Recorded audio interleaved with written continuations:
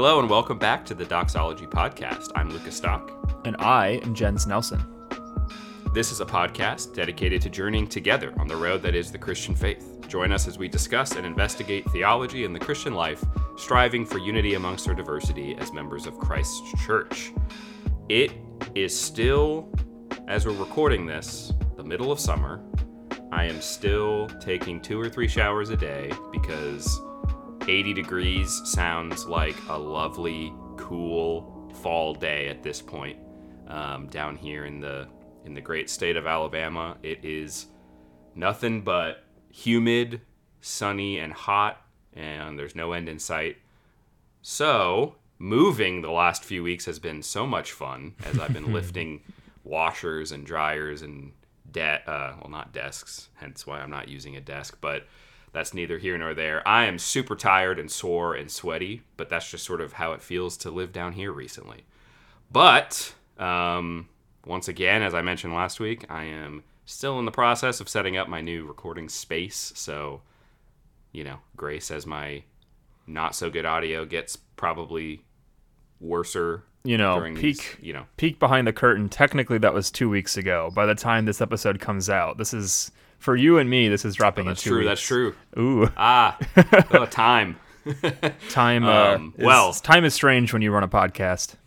Here in the future, there in the future, here in the whatever. We are having a pretty, I don't know the word. It's not really new, but that's apparently only for people who have been here for a year or longer, or I guess a year and 2 weeks at this point, according to your calculations before we started recording. We are bringing back Christians of History, which is fun and exciting. That was, for those of you who don't remember, that was the first sort of series we did. We would release it as a second episode, shorter episode. We alternated prepping for a brief biographical sort of overview of some Christian from history.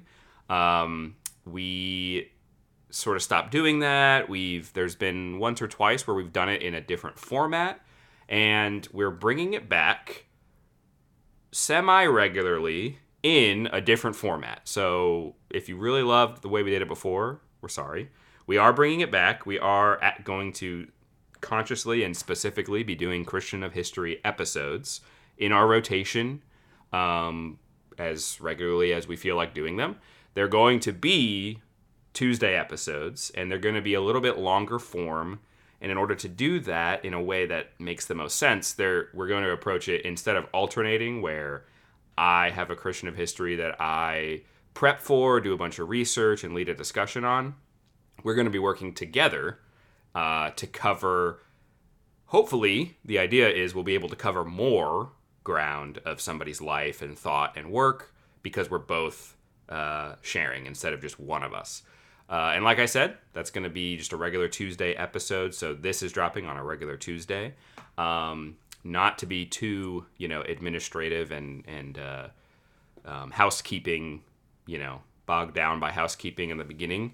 But we do also want to say that this Christian of History, who we're talking about today, or 2 weeks in the future, is Karl Rahner, who is a name that if you've spent time studying theology, where you've been in Bible college, you've been in seminary, you've read theological works that are especially any kind of academic theological work, I'm sure you've at least come across that name.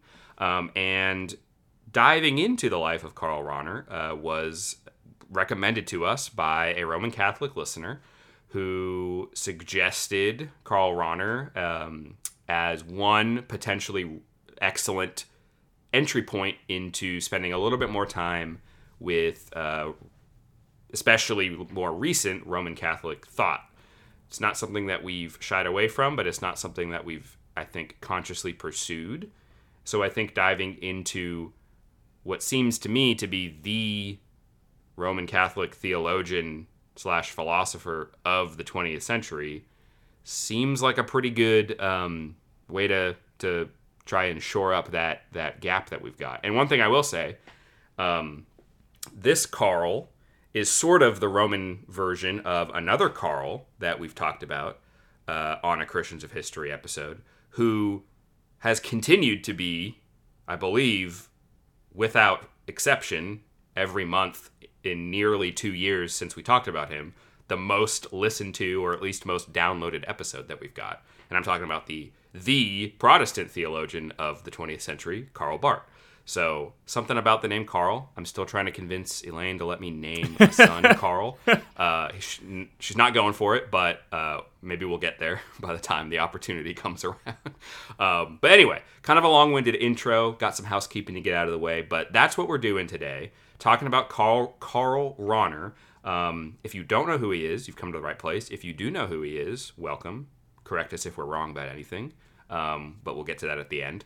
So, kicking off the actual conversation, can you start us off with sort of who Father Rahner was, what he was all about, where he came from, what he did, all of that good stuff? For sure, yeah. And before I do that, I also wanted to give that shout out. His name was Christopher, I believe. He emailed way back in April. Sorry it took us so long to get around to doing this episode, but we just wanted to say that, one, thank you, but two, that it took a little bit of extra time to do some prepping and to do some reading, and with our just regular lives being chaotic, it seems like the last couple of months, it took longer than we expected, but here we are. We hope that you're listening and enjoying. But yes, Karl Rahner, he was born March 5th, 1904. He was born specifically in Friedberg, which was a state in the German Empire. He passed away March 30th of 1984 in Innsbruck, Austria. So if you can do math, he was 80 years old and like 20 days. He was a German Jesuit priest who is widely considered to have been one of the foremost Roman Catholic theologians of the 20th century, as Lucas alluded to. He is probably best known for his work in Christology and for his integration of an existential philosophy of personalism with Thomistic realism, by which human self-consciousness and self-transcendence are placed within a sphere in which the ultimate determinant is God. Very verbose there. I do apologize, but that's sort of like that's his primary work, his primary focus, a lot of what he dealt with. And truthfully, as Lucas also alluded to, we are not Catholic theologians. We are not even, Catholic per se, at least not Roman Catholic. And so to try to distill the life of Karl Rahner into about a 30-minute podcast episode was incredibly difficult. Perhaps in the future, he'll be an entire month or something. Maybe we'll devote a themed month to Karl Rahner and his works. But for the sake of this episode, we have chosen brevity. So anyway, his parents, Karl and Louise, had 7 children. Karl was the 4th. His father was a professor in a local college. His mother's religious influence in the home resulted in an atmosphere that was both open and pious.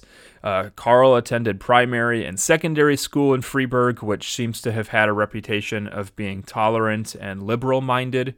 Karl decided to enter the Society of Jesus upon graduation and began in the North German province of the Jesuits on April 20th, blaze up, 1922. Maybe we'll get that part out of there. I don't know. Anyway, that was a 420 joke. I apologize. Everyone just turned off. They're not listening anymore. Sorry. Mr. Rahner joined this order April 20th, 1922, 4 years after his older brother Hugo entered the same order. So during the initial phase here, so 1920 to 1924, Rahner was deeply affected by the spirituality of Ignatius of Loyola, which I believe the college that we lived near in Chicago was named after such a man. So he was highly affected by this man's spirituality, his personal life, his prayer life, all that sort of thing. So really, later this was like to permeate his whole theological ideas, his whole theological program, especially the notion of, quote, finding God in all things. So Karl Rahner's education during the next phase included an introduction to the Catholic scholastic philosophy and modern German philosophers. He seemed to especially have been interested in Immanuel Kant and two contemporary Thomists, which were Joseph Marechal, I'm so sorry if I butchered that, and Pierre Rousselot. These latter two were to influence his understanding, too, of Thomas Aquinas, as well as to offer a way to deal with Kant's transcendental method in relation to Thomistic epistemology. I feel like everything I'm saying is very verbose, and again, I do apologize. But before diving into some of his works, I will say that Lucas is going to dedicate much of his time to a particular work, like one specific work. So I'm just going to highlight just a couple of broad brushstroke works as well. So among the most important of his essays was The Trinity. This is what Lucas is going to touch on, so I'm not going to go into great detail. But essentially, he argues that the economic trinity is the immanent trinity, and the immanent trinity is the economic trinity. Again, Lucas will go deeper into those details. Another thing that Rahner taught and maintained was that the fulfillment of human existence consists in receiving God's self-communication, and that the human being is actually constituted by this divine self-communication. So he identifies grace with the self-communication of God. So in this vein, he writes, and this is a quote directly from him, God wishes to communicate himself, to pour forth the love which he himself is. That is the first and the last of his real plans, and hence of his real world too. Everything else exists so that this one thing might be, the eternal miracle of infinite love. And so God makes a creature whom he can love. He creates man. He creates him in such a way that he can receive this love, which God is himself, and that he can and must at the same time accept it for what it is, the ever-astounding wonder, the unexpected, the unexacted gift. Thus, in this second respect, God must so create man that love does not pour forth free and unexacted, but also that man, as real partner, as one who can accept or reject it, can experience and accept it as an unexacted event and wonder not owed to him, the real man. So pretty interesting theological framework there. And sort of lastly here, this is just hitting on some of the other bits of his thought and his theology. Rahner has been open to the prospect of extraterrestrial intelligence. So not necessarily just extraterrestrial life, that there's, plants and algae and little microorganisms or something, but extraterrestrial intelligence, and that the idea that cosmic evolution has yielded sentient life forms in other galaxies. So pretty intriguing to me. I'd love to do an episode on something like that. I also, in light of some of these recent I forget the name of the telescope, I apologize, but right about a month ago there was a recent batch of photos taken from deep space from this telescope. You're seeing nebulas and galaxies and all sorts of just crazy things in a higher resolution with more clarity than we've ever had before with stuff like the Hubble telescope. And so I'm looking at these photos and I'm like, man, the sheer size of the universe, the galaxy, the cosmos, it makes you feel so small and seemingly insignificant. But again, as Karl Rahner said, God created man to love man as an extension of him being love. But then this idea of, well, how could we be the only ones out there? Well, Karl Rahner has some stuff to say about that. And so logically, though, this raises for Rahner some important questions of philosophical, ethical, and theological significance. Because if there are other sentient life forms, what does that mean for us? What does that mean for God? So he argues against any theological prohibition of the notion of extraterrestrial life, but at the same time separating the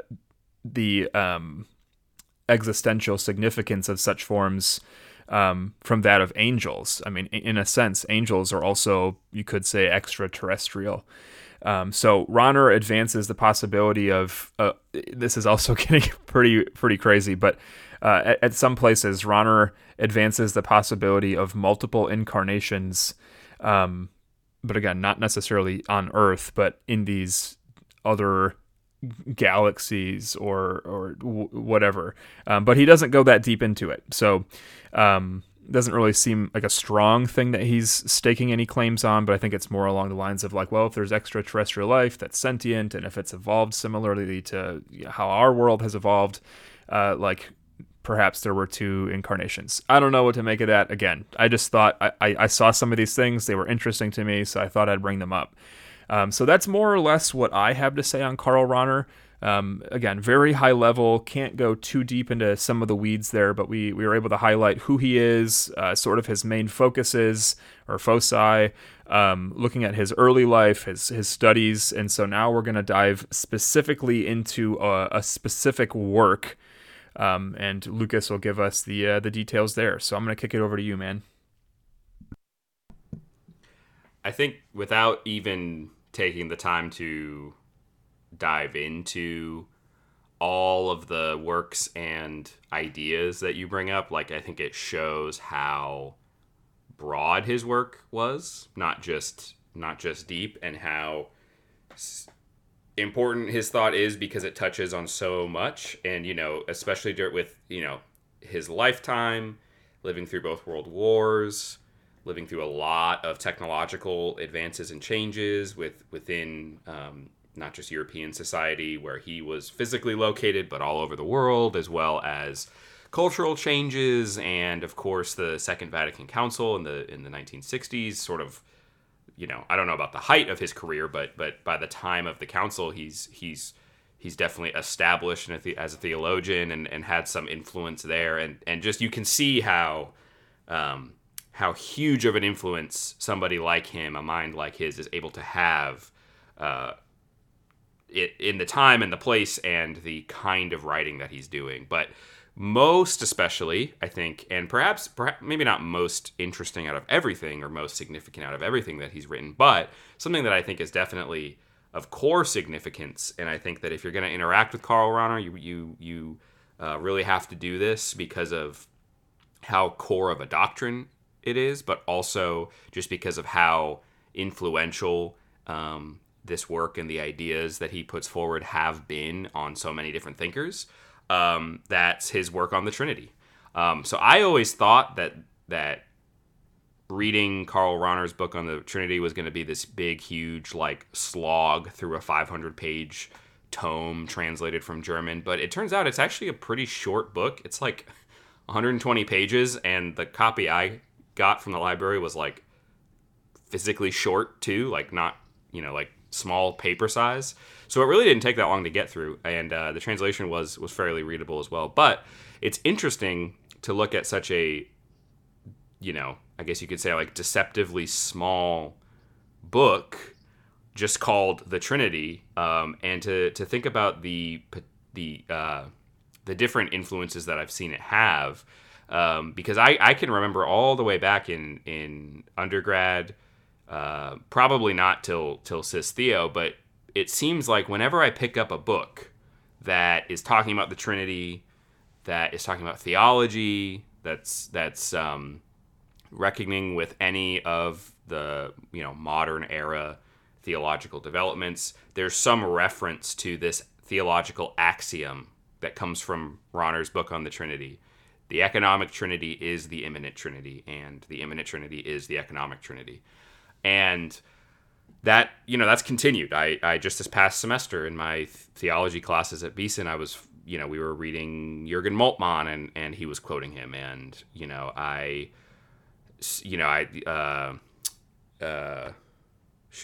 what's his name?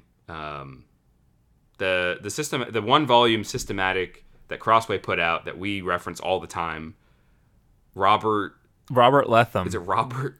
Robert Letham. As soon as you said Robert, I was also like, holy cow, we have not said his name on air in a long time, despite that we used to always say it. But yes, Robert Letham's 1-volume. Thank you, Letham. So it's in there, and everything in between. And I just think that shows, without even getting into what it is, you can if you spend time in theological literature from the past 50 years, you will come across this, whether or not the person you're reading likes it or doesn't like it or is getting into it or is just referencing it. It's difficult to talk about the Trinity post Karl Rahner without dealing with what Karl Rahner had to say about it. And that's really interesting because it shows how significant he is, but also, if you're a Christian theologian, you're probably going to talk about the Trinity at some point, even if you don't write a whole book on it. It's kind of a big deal for Christian theology.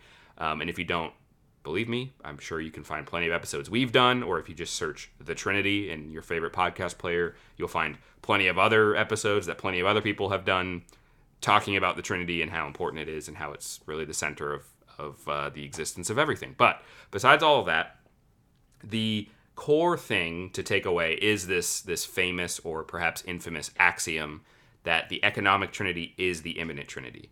So the economic Trinity refers to God as he is in terms of his interactions with the created world, with humanity.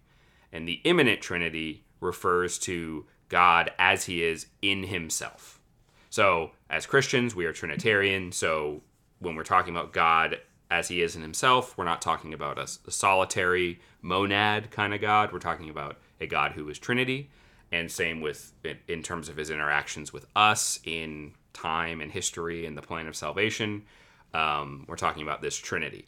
And on the face of it, this seems like, to me, a very kind of wonky, bad idea to put an equal sign between these two things.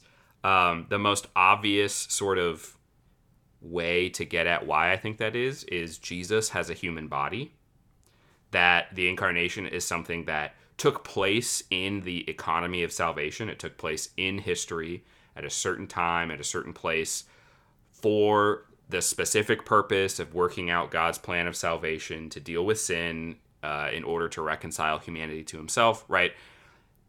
It's comes from who God is in himself in terms of God loving humanity, God being holy, just, all of those things. But the actual event of the incarnation, at least from our perspective, just kind of put that caveat, it's very much an economic event, not an immanent event. So if you want to say because of the incarnation or after the incarnation, or as a result of the incarnation, Jesus Christ, the second person of the Trinity, has a human body. To me, if you first hear it, you might think, okay, well, economic Trinity is immanent Trinity, so that means that the second person of the Trinity has a human body within the Trinity itself. Like that's a feature of God as he is in himself, is that the second person has a human body. And to me, that opens up a whole host of questions and problems pretty quickly in terms of, well, did the second person of the Trinity have that human body but prior to the incarnation? If so, then where did it come from? What is the incarnation? Why do we confess that he became incarnate by the Virgin Mary if he already had a human body? Did he have a human body before the creation of humanity or of matter or everything? I don't see how that works. Okay, maybe he had a human body after the incarnation, and now it's a part of the immanent Trinity. Well, then are we messing with immutability? Are we saying that God, as he is in himself, changed at the event of the incarnation? And maybe you're going to want to answer these questions in a way that you're like, yeah, he did change, or yeah, he always had a human body. Matter is eternally existent. And if you want to do that, you start getting into just questions where you're changing very traditional, not just Christian, but especially Christian teachings and understandings of how the world works, who God is, how God is, and all that stuff. So I went into this book kind of thinking knowing that this was the line that Rahner takes, and thinking, how is he going to make this make sense? And by the time I was halfway through the book, I was like, oh, I totally agree with Rahner. This is great. Everybody should be using this. And it's not because I changed my mind drastically, but it's because, and this was a really good lesson for me in terms of not judging a book by its cover, or judging a book by other people quoting it. Because when you just quote, the economic trinity is the immanent trinity, like obviously that's the quote, that's the summary, that's sort of the one sentence teaching that Rahner's getting at. But he spends the rest of the book explaining it. And it seems so obvious, like duh. But I realized that he is trying to get at certain questions that are, I think, especially obvious to him being in a Roman Catholic context, but is certainly not foreign to those of us from Protestant traditions or Orthodox traditions. Which is what do we make of God as he has revealed himself to us in Scripture, in Christ, in our lives, in the church, in the Spirit, in the sacraments, etc., etc., etc., and God as he is in himself. What can we say about God as he is in himself? This eternal, preeminent, infinite being, the divine being, who exists in himself before all times, creator of everything. How can we speak of that God based on his dealings with us in space and time and history in the economic plan of redemption? And the basic idea that Rahner's getting at is the reason that we can know things about God. We can know God truly, not completely, but we can truly say that we have knowledge of God, despite the fact that we are finite created beings and he is an infinite creator and all of those things that separate us from him, precisely because what God reveals to us through economic means, like the old covenant temple sacrifice system and the law, the dealings with Israel and with the nations in the ancient Near East, with the coming of Israel's Messiah being the incarnation of the second person of the Trinity, the crucifixion and resurrection and ascension of Christ, his dealings with the church, creating the church at Pentecost and the giving of the Spirit, how he teaches us and comes to us and reveals himself to us in the preaching of the Word, the existence of the Word itself written in Scripture, all those things. The reason that we can say that is a true revelation of God that gives us true knowledge of God is because he is not revealing something to us that is arbitrary or it's just made up or it's somehow disconnected. It's just sort of like he's kind of giving us an analogy that isn't really connected to him, but it's a way we can understand something about him, so he kind of goes with it. But no, we're actually able to say something like God is love, and that be a true statement about God as he is in himself. We can't necessarily fully unpack what it looks like for God as he is in himself to be love, but we can know and faithfully and confidently proclaim that is a true statement, a true aspect of knowledge of God, because the economic revelation of, for example, Jesus being born of a woman, living, dying under Pontius Pilate, raising again, and doing that for human redemption, for payment of sins, propitiation, uniting us to himself through the Spirit and all that stuff, is actually, it's the same Trinity, right? It's the same God. The God that we see in his economic dealings with us is the God who is the creator, who has eternally existed, and all of that. It's not to say that there's no, we could say, distinction between God's life in himself and God's life in relation to us. But those distinctions don't represent some kind of disconnect. Another way that I might rephrase, not that I have any, right to do such a thing, but another implication of Rahner's statement that I might want to highlight is what he's really getting at is that we can know that God has revealed himself to us because the things that God shows us, the things that God shows us about himself are actually, truly things about God himself. And the connection between the economic Trinity and the immanent Trinity is that, And ultimately, this is all founded on Christ uniting divine and human natures in himself, which just highlights that Christological focus that you mentioned, and that I think I definitely am a big fan of. It all rests on Christ being that in Christ, through Christ, by Christ, the actual transcendent Trinity, the immanent Trinity, is revealed to us faithfully and truly through these economic means. And that ultimately is a really important teaching, because otherwise you start getting into questions about what's the connection between, the oneness of God and the threeness of God, or God as infinite and God as, baby in a manger born to save us. And you can go on and on and on about these questions that Scripture presents that you might not be able to understand how pieces fit together, because once you start to recognize the true transcendence of God as he is in himself, it gets a lot more complicated to understand how can I, as a finite, limited creature, claim, or even more than that, just epistemologically, how can I possibly even begin to know anything about that God?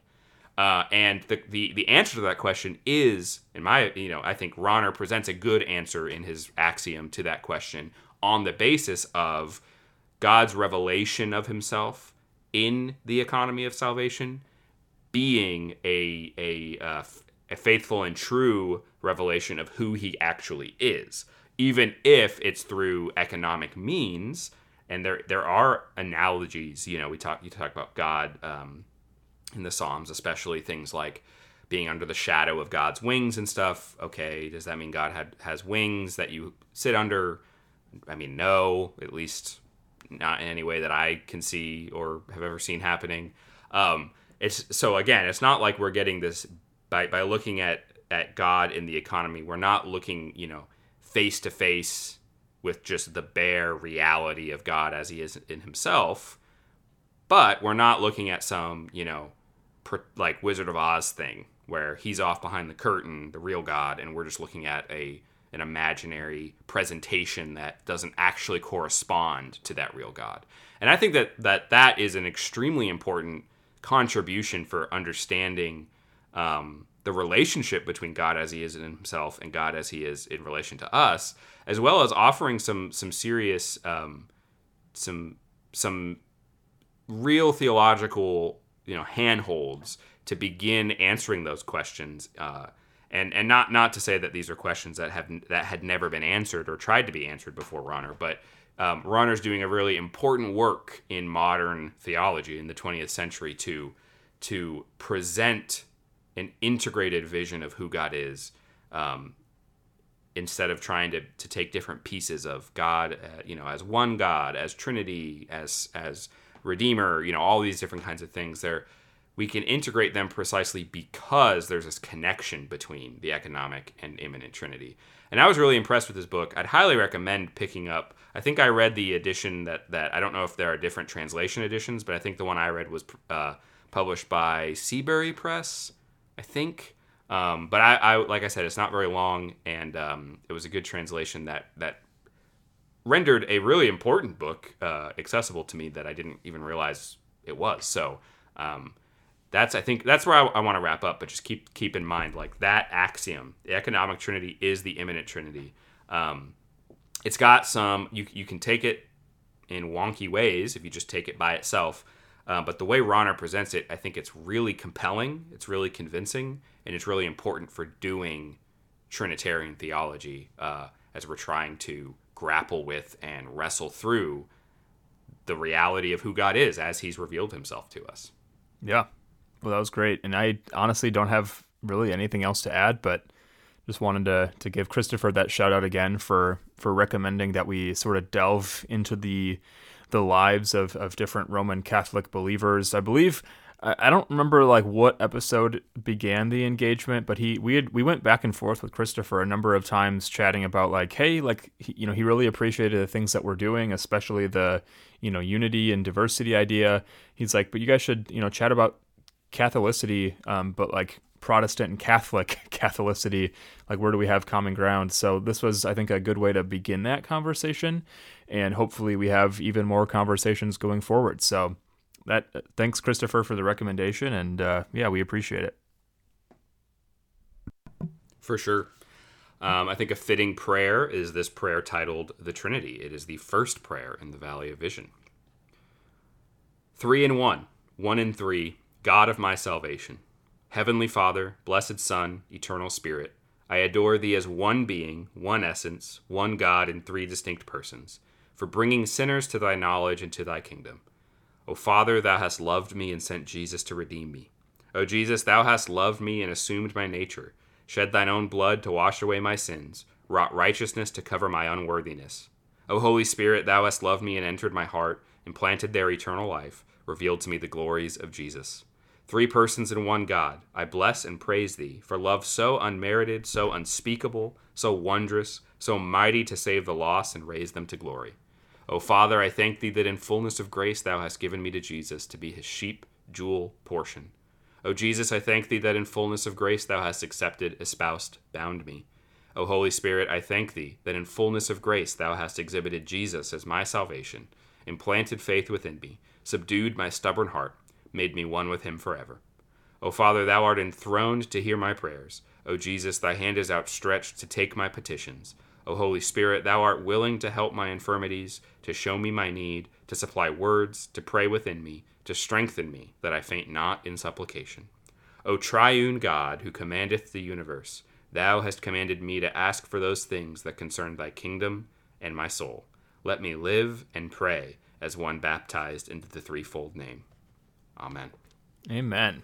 Well, thank you, Lucas. Thanks for having this conversation and sort of reimagining how we do Christians of history. I'm excited to kind of do this format going into the future. I know historically, as we've done the short form Friday episodes, like this is 2 or 3 times as long as that, and those were fun, but we lacked the conversational piece. We lacked some of the back and forth because it was just one person giving a high level view of somebody's life. So hopefully going forward, if you guys have enjoyed this format, we'll be able to continue doing it. And if you like this, let us know some people you want us to cover. Maybe you want us to go back and revisit someone in more detail.